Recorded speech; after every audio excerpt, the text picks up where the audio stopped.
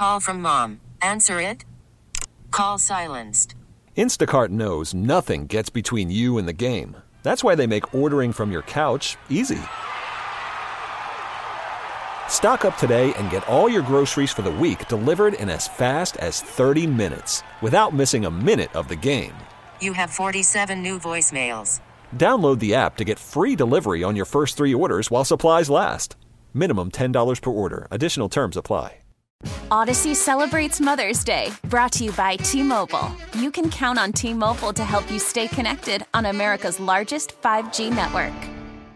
Sports Radio, 92.9 The Game. It is the Jon Chuckery Show coming to you live on this Friday evening as off-season stuff keeps rolling right along for the Atlanta Falcons. Mandatory minis coming up on the 13th of the month. Let's head out to the WadeFord.com hotline. Let's talk to a former Falcons player. Chris Draft is joining us here. You can follow him on his personal Twitter page at Chris Draft. He's the founder of the Chris Draft Family Foundation. You can check out all of his work at chrisdraft.org. And Chris, as we are in the month of June, it is Cancer Survivors Month, and obviously you guys are doing a lot of good work with your organization. Yeah, this is a big month. June is Cancer Survivors Month, but June 4th was Cancer Survivors Day, and so that this month is a reminder and an opportunity for us to make sure that like my wife who passed from lung cancer in December of 2011, but throughout her journey, that she knew that she was not alone. She knew that there were people that were standing there with her, and she knew that there was hope. Even though it didn't turn out like we wanted it, she knew that there was hope. And so in this month, we want to make sure that lung cancer, like all the other cancers, the people know that they matter, know that they are not alone, and know that there's hope. Chris, let's talk a little Falcons football with you here. You came to the Falcons at a very transitional time in the organization. As Arthur Blank was taking over, Mike Vick was about to be drafted in 2001. Do you see some similarities about, how this organization has completely changed and new coach, moving on from Matt Ryan and things like that to when you first came to the Falcons? Well, I think definitely in terms of transition. You see that the Falcons had success in 1998 when I came in, and it was this natural transition from Chris Chandler to Mike Vick, and with that, just natural players kind of turning over. But the recipe is very similar. And I think when people look at this game right now and look at the Falcons team, is that we've got to run the ball.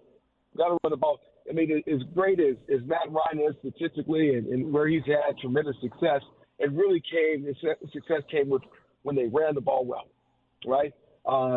Defense has to be tenacious, getting after the ball. So I'm excited in that there's more of just a transition back to what the Falcons have done when we've won.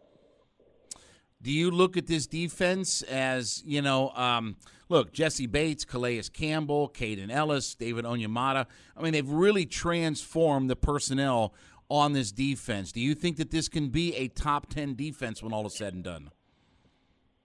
Well, I think they have a chance to. But the key is making sure they're playing together. I think Calais is going to do a great job in making plays that people don't even see.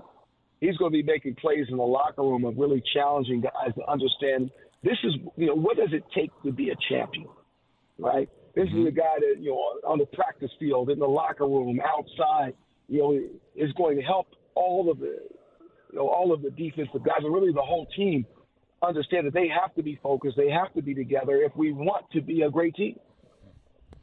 Former Falcons linebacker Chris Draft joining us here on the WadeFord.com hotline. The Falcons decided to move on from a Rashaan Evans, and, you were the kind of player that was a high-volume tackling player, a high-volume tackling linebacker, and that's kind of what Rashaan Evans is. And I'm not comparing necessarily games, but just you were that high-volume impact kind of guy. When you look at a Troy Anderson, and I know he's in his second year, but do you think that he can fill that role that you would have been back in the day, or Rashaan Evans, was for this team last year? Can he be that kind of high-volume kind of tackling machine? Well, I will say that I hope that he's able to be that guy, but the other side is, do I want him to be just a complete tackling machine? I would say not as much a tackling machine, because we want to have more balance, right? That They would want to be able to have the balance again of running the ball, being able to eat up some of the clock, so the defense can be strong and fresh. So regardless of who's there and who's there now, it's more about making sure that they're fresh, coming, hunting, and then making impact tackles. Not just making tackles, but making those ones that make the bends go, whoa! Chris, you got a chance to play with Mike Vick, and obviously, he was a young quarterback and hadn't played a massive amount of football. I mean, he came out after a couple of years and hadn't thrown a lot of passes and such. But when you look at a Desmond Ridder, who's a guy that 4 years, won a ton of football games at Cincinnati, really elevated that program, played against the best competition, when it came to some of the bowl games as far as Georgia, Alabama, and this, that, and the other. How valuable is that experience that you get in college where you can, again, you stayed for 4 years, you hone your craft. How much better can guys come in the league being when they have all of that college experience? Well, I think it definitely helps, because the more that you see, the more plays that you have under your belt, the more you have kind of this database to be able to go back to. But that transition to the NFL is still a huge transition, and so I'm excited for this year for him, and I'm excited because they put some pieces around that are going to make it where he doesn't have to do it by himself. That as long as he stays within himself, that there should be some tremendous success on the offensive side of the ball. Was there, when you played, when you got to go up against a young quarterback and you were kind of looking at a guy in his eyes and, again, he's maybe a rookie or in his second year, was there something that told you whether or not this guy had it or this guy didn't have it? I mean, not so much specific players, but just were there things that you were looking for when you went up against a young quarterback? Yeah, it's really their how they respond to adversity, right? So everybody's going to have a bad play. Everybody's going to have, there's going to be a tip ball interception. There's going to be a play that you miss, maybe somebody that's wide open. And I think, a lot of times you can't see it on a TV copy or even some of our tape, that we watch, but do they put their head down? Mm-hmm. What is their body language as it relates to that? So I think that's the key type of thing. But also, right now, what you're going to want to do is you want to stop the run. You want to make it where the game has to come through him, and if that's the case, again, that's what the mindset is. If that's the case, then he has to say, well, come on, bring it on. If it has to come through me, I'm going to make decisions. Hey, that's fine with me. I know my guys, and I can get the ball to them. Chris, when you look at a guy like Arthur Smith, I mean, he's a guy that I feel like is a coach that has a great understanding of offensive football, but just, when you watch him operate, I mean, there haven't been as many times that we've had an advantage on the sidelines. I feel like Arthur Smith is a guy who really gives us an advantage week in, week out with his sideline play or just, play calling and such. How good of a coach do you think Arthur Smith is, and what do you see in him that makes him good? Well, I think he's got some tools right now. Or what do we say? We got some horses right now to work with. And so I think the key of his ability to call plays that really maximize the skill that is back there. I mean, you got a first-round running back that is an absolute game changer. You've got a guy in Tyler Algier that went over 1,000 yards. From Patterson to there are from London. Guys that are some playmakers. So that the key is how do you call those plays that make it where we get the ball spread it around and move the ball down the field and score? Right? Was it tough to play against teams that want to run the football as much as what the Falcons do? I mean, when you have offensive linemen basically just coming north and south right at you, how difficult was it playing against offensive linemen that, were just kind of running downhill at you and against, very heavy run offenses? Well, I would say back in the day, the teams ran more. I think that's a huge advantage in this game, the way that it's laid out now, because it's so much pass first. So, when you come and try to punch somebody in the mouth, I mean, that's what training camp was. Mm-hmm. That's what we were doing. We were running leads. We were coming downhill, but that's not it's more RPO at times and not just running right at you. So I think there's a huge advantage to that, running the ball and really wearing the team down, because that it's not exactly what they see week in and week out. And so you actually have seen that where there's teams that have advantages where, when they're able to run that ball strong, it's somehow in that second half, it's like, goodness gracious, they keep coming, and there's that real opportunity, especially with Bijan right now. Bam! All of a sudden you're hit it, maybe 3, 4, 5, 6 to the house. Former Falcons linebacker Chris Draft joining us here on the WadeFord.com hotline.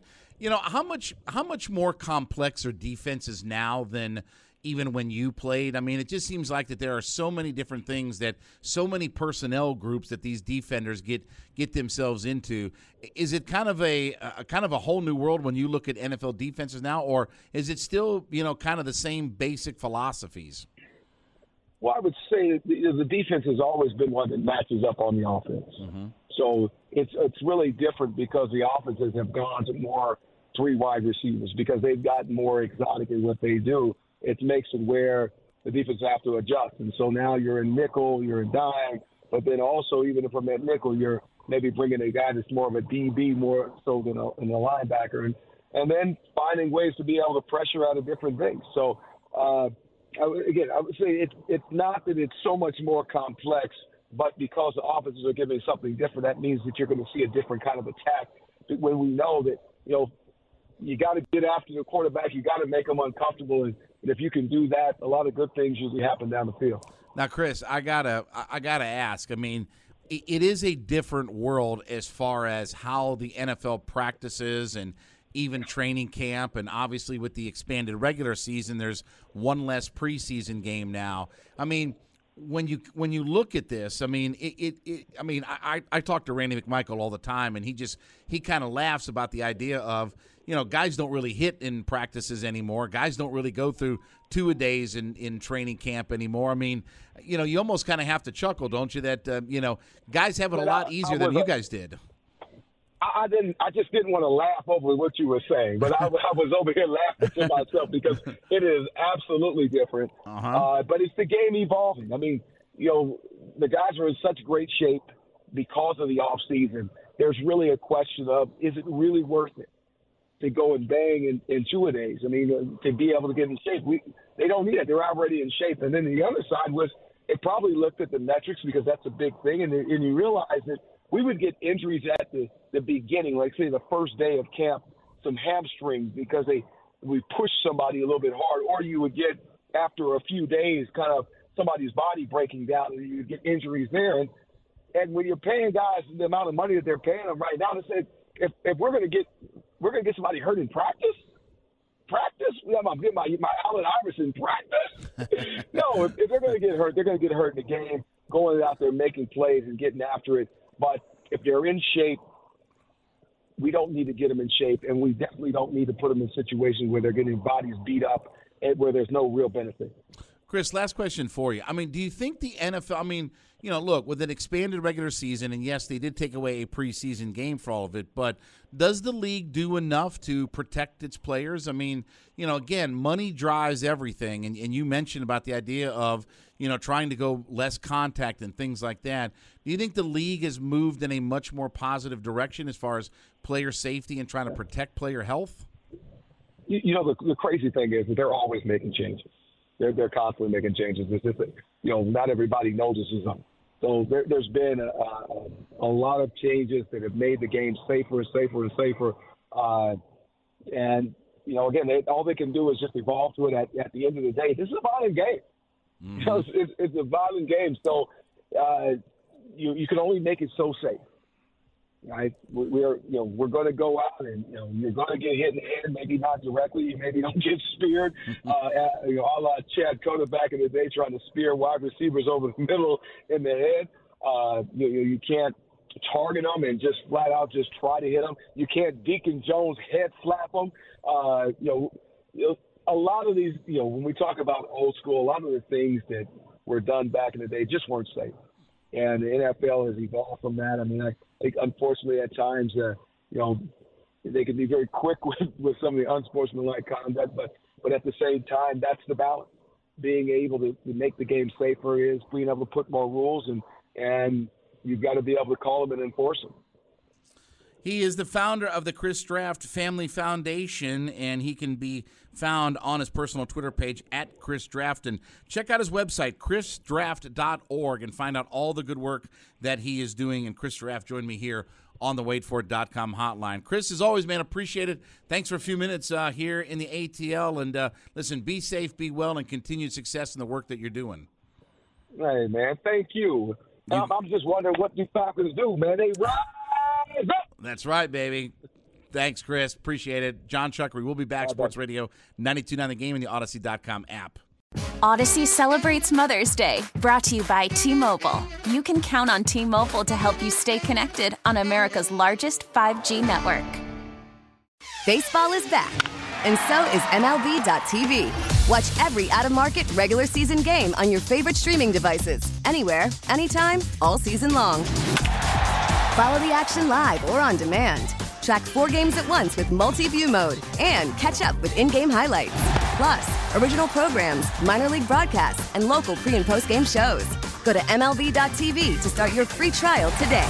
Blackout and other restrictions apply. Major League Baseball trademarks used with permission.